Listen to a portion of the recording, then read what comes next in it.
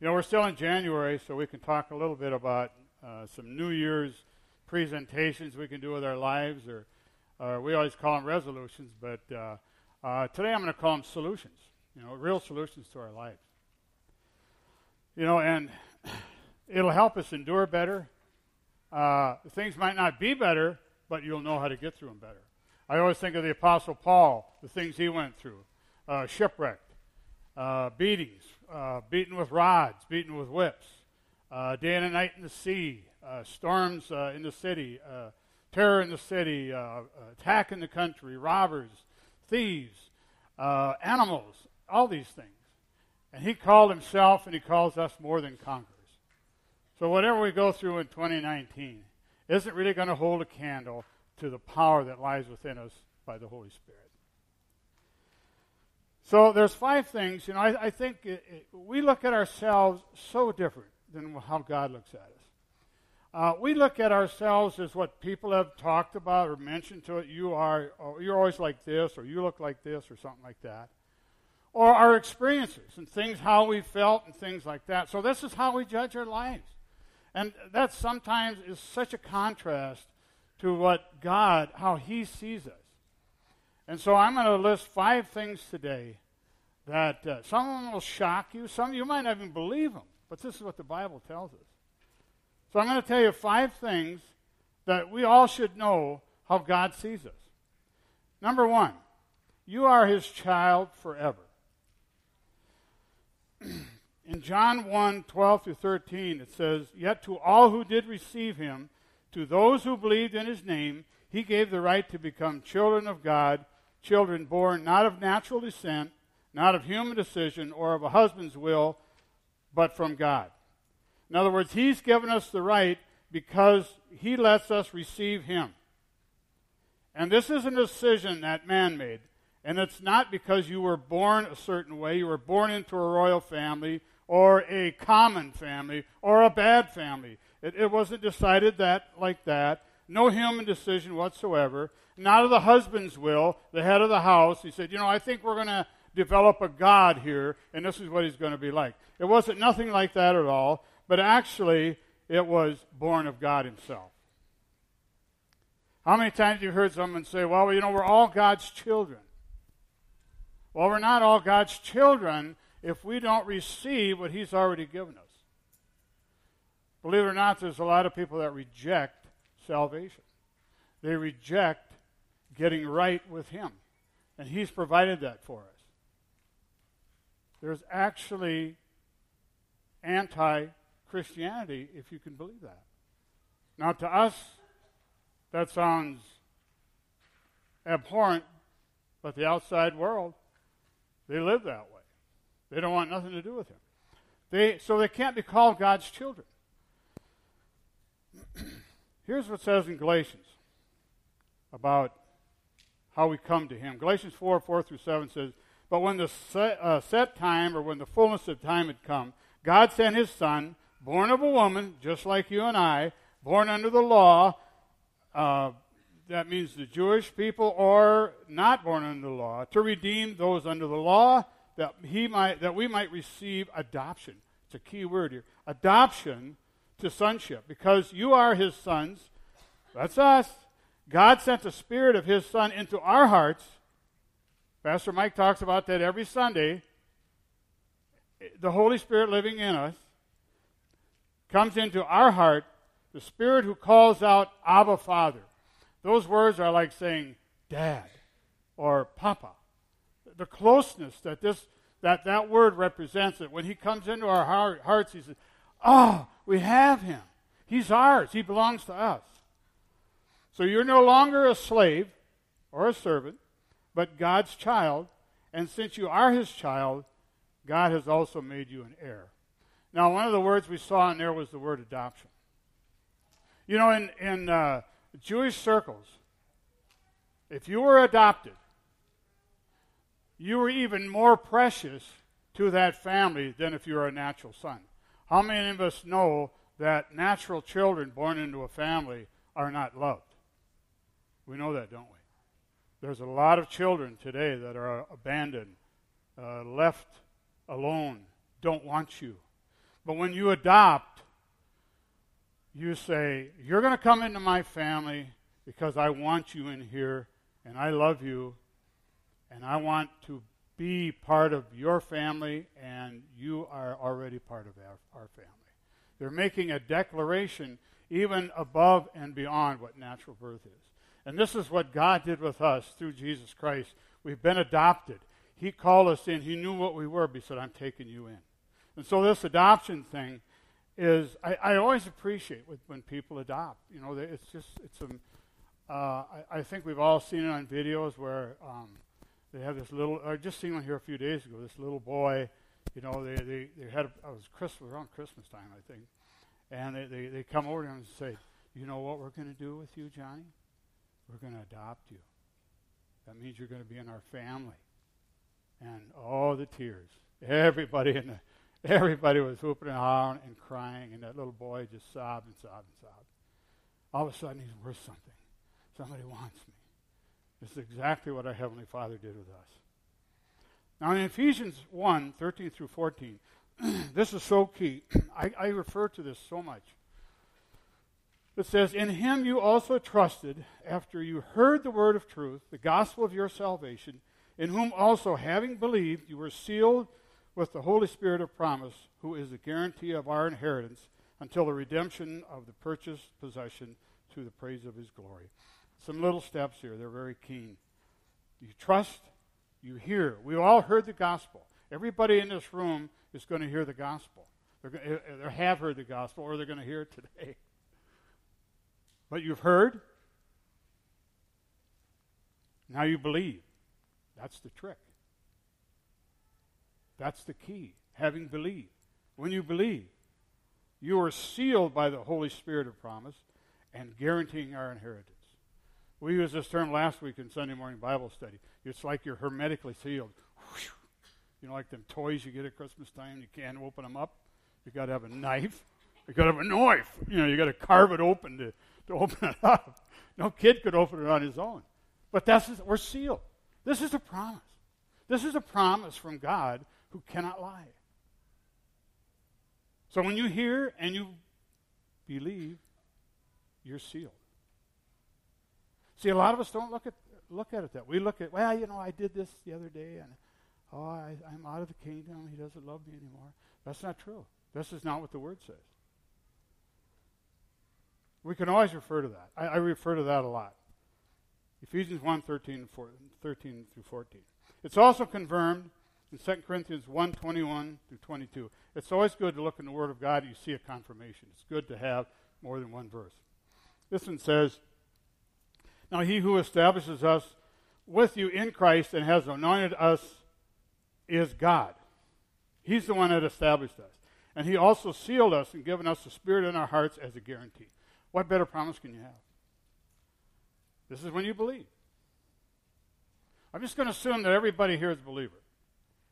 And this is what's already happened to you. Now, you're sealed,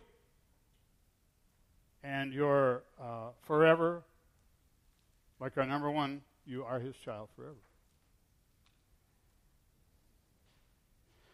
This is something that's no effort of our own. We've got to remember this is God doing these things. Not on any special effort of our own. It's the work of the Father. It's the work of the Son. It's the work of the Holy Spirit. And to go a little bit further, Paul said in Romans 8, 38 and 39, for I am persuaded that neither death nor life, angels or principalities or powers, nor things present nor things to come, nor height or depth, no other created thing shall be able to separate us from the love of God which is in Christ Jesus our Lord. Nothing can separate that. There's absolutely nothing. This is the promise that he gives. And in John 10, we see here that he says, my sheep hear my voice, and I know them, they follow me, I give them eternal life. This is you and me, and they shall never perish, neither shall anyone snatch them out of my hand. My Father who has given them to me is greater than all, and no one is able to snatch them out of my Father's hand. We are his child forever. Number 2, we still sin, but he no longer counts your sins against you. That's quite a statement. It took me a long time to understand this. And if this gets taken away from you, if this promise isn't true, It's very, very hard to live in victory. It's very, very hard to sustain your heart knowing that you're his child. The enemy will attack you every way he can. You did something yesterday, you're not his child. I said this so many times in adult Bible study. This had me, took my legs out from under me every time I did something wrong. We're going to talk about this a little bit later, but, when Paul talks about it in Romans chapter 7, it just took my legs out from me. I said, I can't be a Christian because look what I just did. But not according to him. Here's what we're going to see. When we're all pretty familiar with King David. And this is what he said in Psalm 32. He said, "Blessed is the one whose transgressions are forgiven, whose sins are covered. Blessed is the one whose sin the Lord does not count against them, and in whose spirits there is no deceit." Who doesn't want to be like that? I want to be where no sin is counted against me, and there's no deceit in my heart. And he said this after he committed adultery with Bathsheba. We're all familiar with that story, where he had saw her bathing on a rooftop, and he said, I want her. And he takes her, brings him into the palace, starts to sleep with her and everything. She becomes pregnant. That's not good news. Her husband Uriah is a high caliber officer who's now fighting on the battlefront. And so he says, we got to cover this up somehow. So let's get Uriah back here. And what I'm going to do is give him a furlough. And in that furlough, he can spend time with his wife. And they can have relations. And so the baby will not, it doesn't look like it's mine because he hasn't been able to be with you. And so it'll be his child, and the thing is covered up. It's all done. Well, it so happens that Uriah is such a good commander in his army, and King David tells him that you're going to take a break for a while, spend some time with your wife. He says, "Oh no, I can't do that. Oh no, I'm going to serve you, my king, and I'm going to do what's right. I couldn't do that. While we're at battle, your kingdom is at battle. I couldn't do that. So what David does, he sends him out to the deepest part of the very front of the battle, the most dangerous part of the battle. And of course he gets killed. And that was his intent. In his heart, King David had committed murder. Had the husband murdered. So now we have this thing stirring in David's heart. He knows this is wrong. This is a man after God's own heart. How would you like to be called that? Now there's a man after God's own heart. Well, this is our man here. Well, then the prophet Nathan comes up to him and says, "My king, what would you do if you saw a man out here and he had a huge ranch, and it was full of animals? He had thousands of cattle, and he had sheep, and he had goats and everything.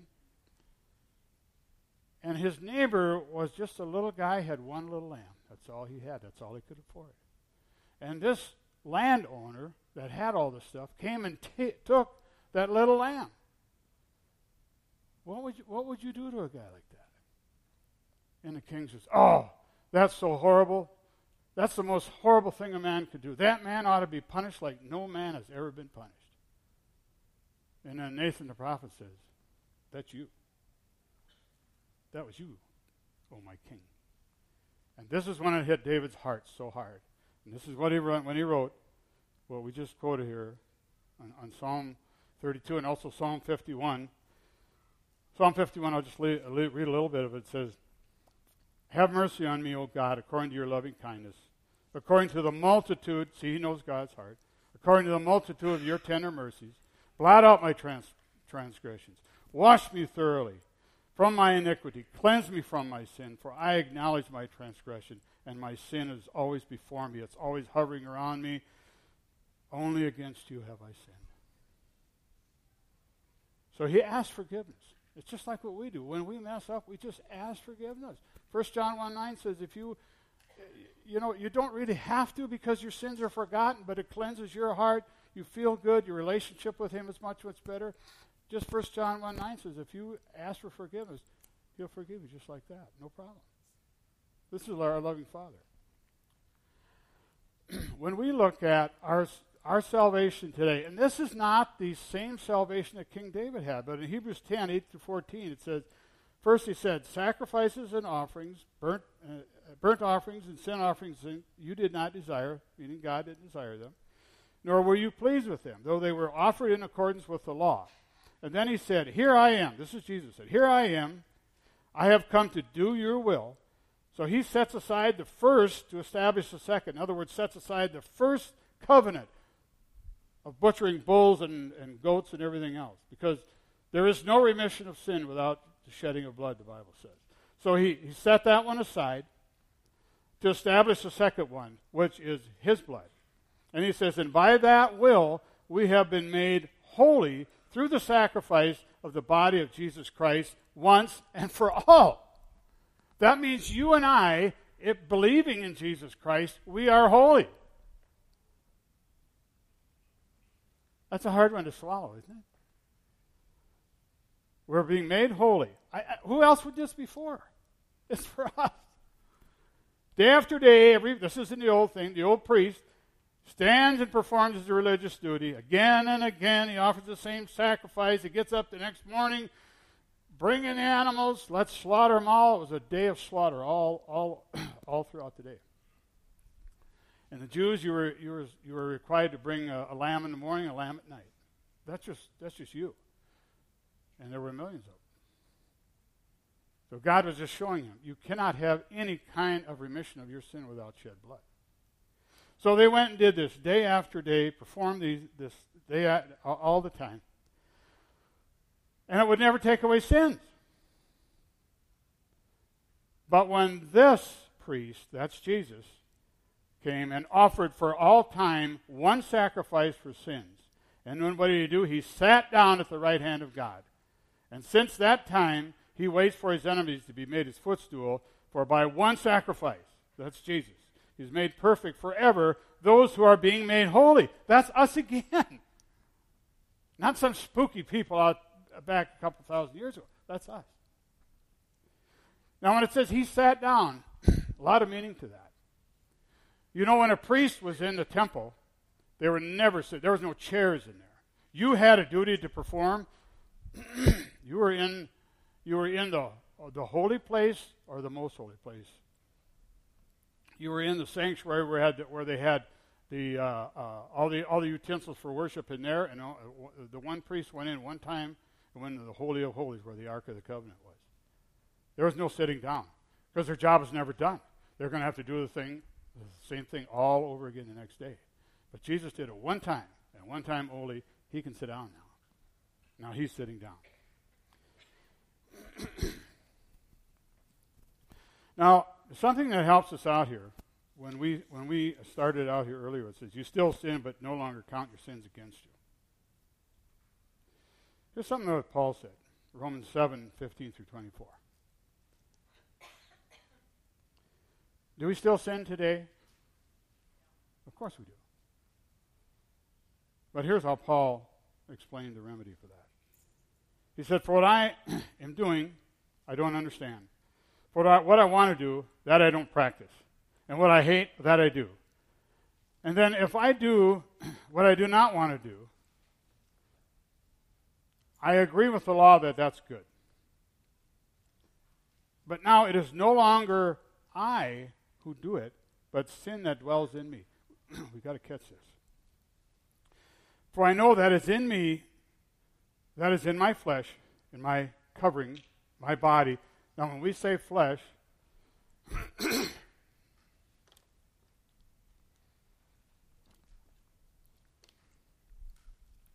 when we say flesh, that means your mind, will, and emotions. It's just like what you're born with. Mind, will, emotions, thinking processes, things like that. We know that evil dwells within us. Now he goes on to say, for I know that in me, that is in my flesh, nothing good dwells, for to will is present in me to do good. But how to perform it, that which is good, I don't find it able, I'm not able to do it. For the good that I want to do, I don't do. I know this sounds a little repetitive. I think he wants us to get it. But the evil that I want to do, that's what I do.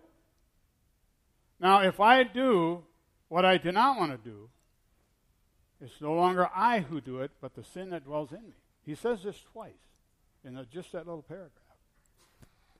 This was something that I didn't realize until way into my adult Christian life, if you will. I thought the minute I sinned, I was out with God. The only way to get back in is to maybe, maybe ball and squall for a couple days or something, or beg him to get back into his graces. Well, that's not the situation. He doesn't see me that way anymore. So it's no longer I who sin. How many?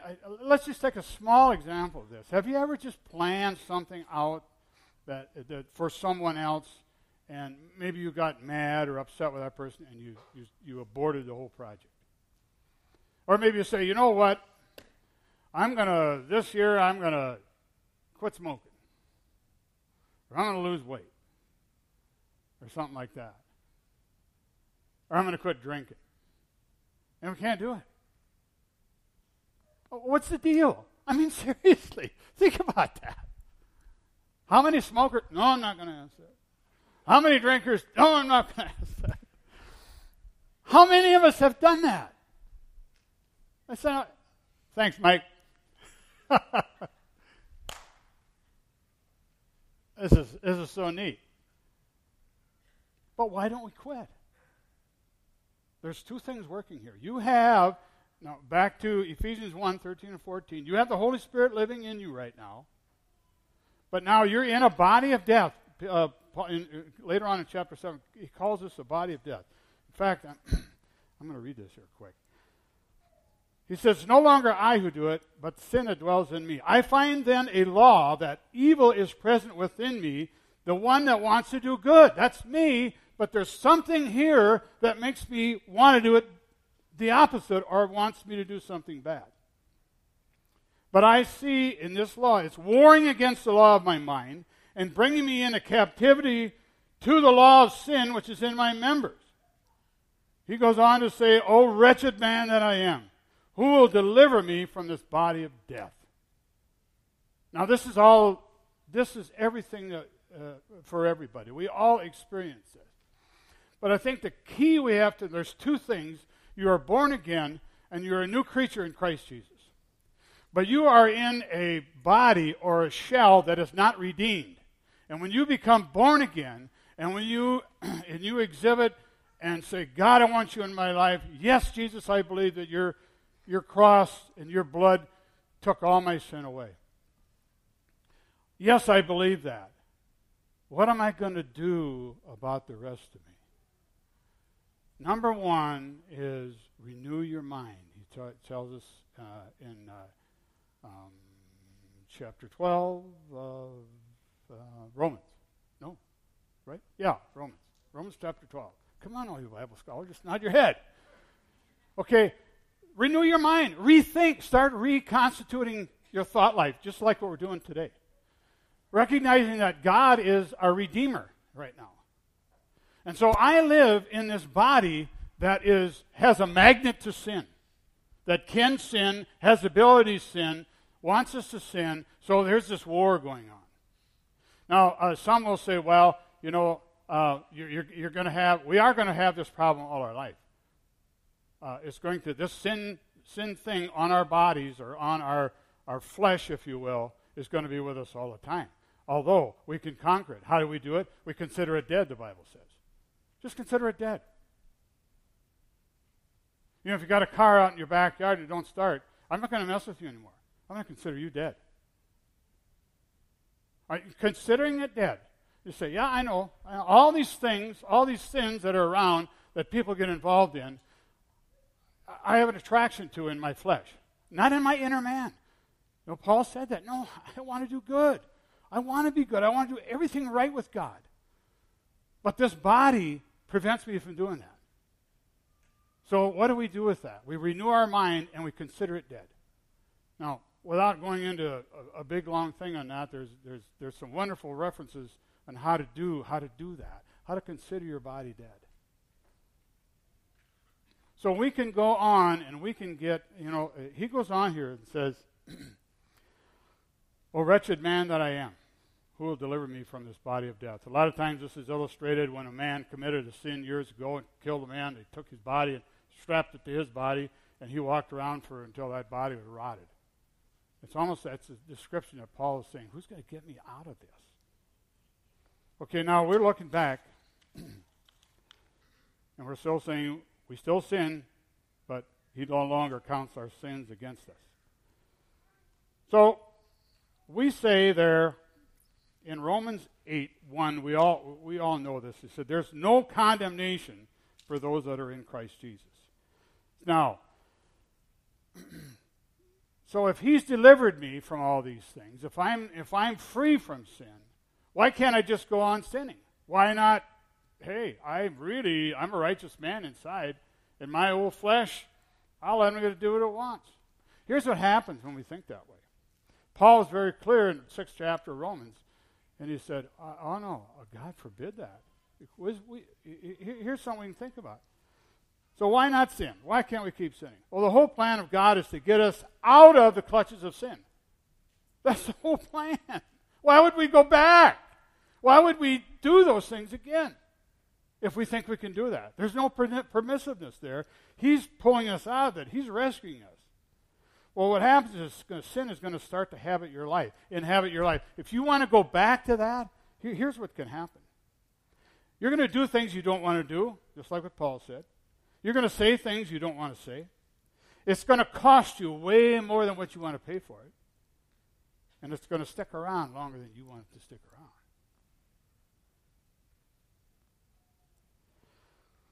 So when we're entering in the kingdom of God, we're children of God. And there's two things here that I just want to bring out. We see them a lot in Scripture, and sometimes they're a little bit confusing.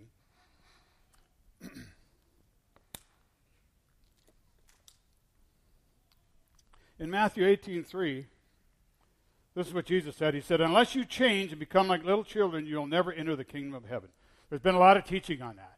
There's been like, you got to trust him. You just really got to trust him. It'd be like a little kid standing on a table, he's standing right here, and you're down there, and he's just going to jump, and he's going to trust you. You got to be like that. Well, I found that hard to do a lot of times. And I think, this is what I think it means. And when I say I think it means, I put an asterisk by it because check it out for yourself. I could be wrong, but this is what I think it means. When we are little children, you take like a little 3-year-old or a 5-year-old or a 1-year-old, they don't have any concept of the righteousness of God. They're clean. And God's blood, the blood of Jesus, spread over them, and they're saved. The same way with people that are mentally handicapped, people that can't reason, people that are confused. The enemy is an attacker. He just attacks, kill, steal, destroy. That's all he wants to do. So those people, I believe, are saved. And so until we get to the age of accountability, where we can reason and understand good and evil and understand the Scriptures and understand what salvation is and understands what it means not to accept salvation. So until we get to that age, I think God's grace covers that whole thing. So he says, unless you become like a little child. The little children would come around to Jesus, and some of the disciples said, get out of here, you little rugrats, get out of here. Jesus said, no, let them come. Hey, the kingdom of heaven belongs to such as these. See, clean. They're clean. That's how we get in. We're clean. And that's how he considers you and I. Right now, our sins are forgiven. We're like little children. We qualify. Now here's another one. It doesn't look like it matches here, but I think you'll see it comes together. And here's another thing Jesus said. He said, most assuredly, I'm sorry, John 3:3, he said, no one can see the kingdom of God unless he is born again. Here's 2 requirements. Be like a little child and be born again. How do we be born again? We talked about it in Ephesians chapter 1, verse 13 and 14. You hear, you believe in your heart, you're born again. Holy Spirit comes in. This is how that happens. Now, he said, in John 3, 5 and 7, Jesus said, most assuredly, in other words, you can bank on this, I say to you, unless one is born of water and of the Spirit, he cannot enter the kingdom of God. That which is born of the flesh is flesh, and that which is born of the Spirit is spirit. Do not marvel that I said this to you. You must be born again. When we become born again, we have a new spirit. Our bodies don't change, but we have a new spirit. And he said, don't marvel at that. There's just two types of birth here. There's a birth of the flesh, which we all have experienced, then the birth of the spirit, which I trust everyone here has had that. A birth in the spirit. You become a new spirit. The problem with that is, and if I was God, I would have changed it. I would have made it different. You know, when we become believers, why don't our ears turn green or something? Or you know, I know some of us had some amazing testimonies of how we were saved and what happened to us. But I just want you to want to feel more, you know. Well, one of the fruits of the Spirit is joy, and joy will come into your heart. If you don't let the enemy fool you, joy will be in your heart. The Lord wants to process that all the time. Okay, number 3, and this goes faster after this. The Bible says you are perfect in His sight, as righteous as He is. In Romans 3:20-24, it says, therefore, by the deeds of the flesh, by the deeds of the law, no flesh will be justified in His sight. That means if you completed the law perfectly, did every commandment perfect, all the 613 or whatever laws that the Jews had, if you did everyone perfect, you will not be saved. That is not righteousness. He only did that to show them that is not a high enough standard. The highest standard, the standard that He wants for us is to be like Jesus. Same thing. And that's where He's brought us. He's done this on His own. He's offering it to us. Okay? So now it says, for by the law is the knowledge of sin, and that's why it was made. But now the righteousness of God, apart from the law, is revealed. In other words, there's something better. Being witnessed by the law and the prophets, they said that even the righteousness of God, through faith in Jesus Christ, to all and on all who believe. That's us. We have the righteousness of God. You want to say, well, nobody's perfect, right? There's only one guy that's perfect. They killed him. We've all heard that. But no, the Bible tells us we're as righteous as God. We have His righteousness through Jesus Christ. 2 Corinthians 5:17, I alluded to this earlier. Therefore, if anyone is in Christ, he is a new creature. Old things have passed away. Behold, all things have become new. Colossians 2:13-14 says, and you, being dead in your trespasses and certain uncircumcision of your flesh, in other words, you haven't cut off your flesh. I mean, you haven't denied your flesh, if you will. You haven't put it to death, or you haven't crucified it, some of the words that we say, but you haven't counted it dead. But if you walk in the Spirit and said, He has made you alive together with Him, having forgiven all your trespasses, and having wiped out the handwriting of requirements that was against us. The law was against us. The law put us down. The law killed us. In fact, Paul said, if I didn't know there was a law, I was free. But when there was a law and I couldn't do it, I died. I couldn't do it. I was helpless. But we know that having this requirement that was against us, He has taken it out of the way, having nailed it to the cross. Every law that we are supposed to be performed to be righteous, He just took the whole thing and nailed it right to the cross. That's the end of that law. The law now has been written in your heart. And you have someone that has fulfilled the law, every law, just like I wanted it done, and that was Jesus Christ. And if you trust and believe in Him, you have fulfilled the law, just like He did. Boy, don't ever get under bondage of your behavior and what you have to be doing now. We'll talk a little bit. There isn't a lot of time here, but a little bit about that at the end here.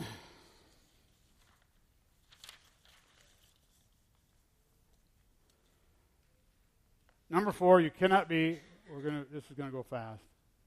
You cannot be condemned for any reason. How do you like that one?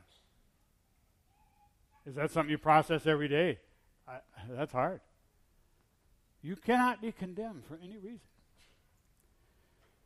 This is the high water mark of the Bible, I always call it. Romans 8:1. Therefore, there is no condemnation for those that are in Christ Jesus. That means that we cannot be condemned for any reason. John 3:17 says, "For God did not send his Son into the world to condemn the world, but he came to save the world." When I was growing up, I thought, no, when he comes back, he's just going to totally kick people around and condemn them. You dirt bags, you sin bags. No. He said, I'm setting you free. I'm going to set you free. I've got this. 5, when you stand before God, you will be as perfect as he is. These are 5 things that are... This escapes a lot of people. This escapes a lot of Christians. When you stand before God, you will be as perfect as he is. 1 John 3:2 says, "Dear friends, now we are children of God, and what we will be has not yet been made known. But we know that when Christ appears, we shall be like him, for we shall see him as he is." And I'm going to go back, and we shall be like him. There's something I wrote down here. All physical, mental, emotional, spiritual imperfections will be gone forever. All desire to sin will be gone, as will the disappointment, the shame, the guilt that accompanied it. Our spirit will be in perfect alignment with God's Spirit, and our will in perfect harmony with his. No matter what kind of sinner we have been here on earth, or how often we stumbled and fell, or how disapprovingly we've been looked upon by our peers, when we stand before our Creator, every hint of our earthly self will have disappeared, and we will finally be the perfect example of ourselves. He created us to be fit to dwell in the presence of the Lord forever in the most luxurious environment that he has ever designed. So what should we do about this? What's our response to this? What is our response? What's each and every one of us, what is our response to this news? To these 5 things?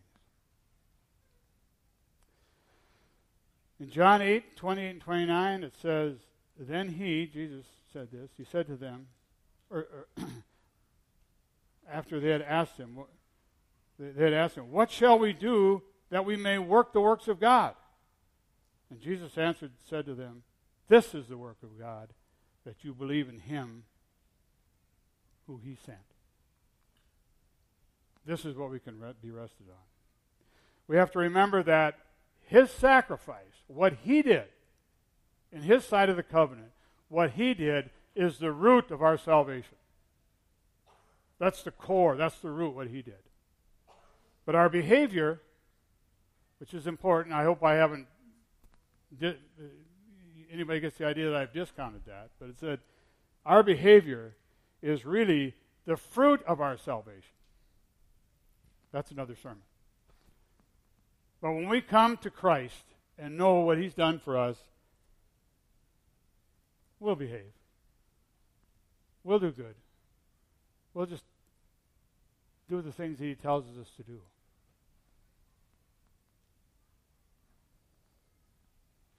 Thank you, Jesus. Amen.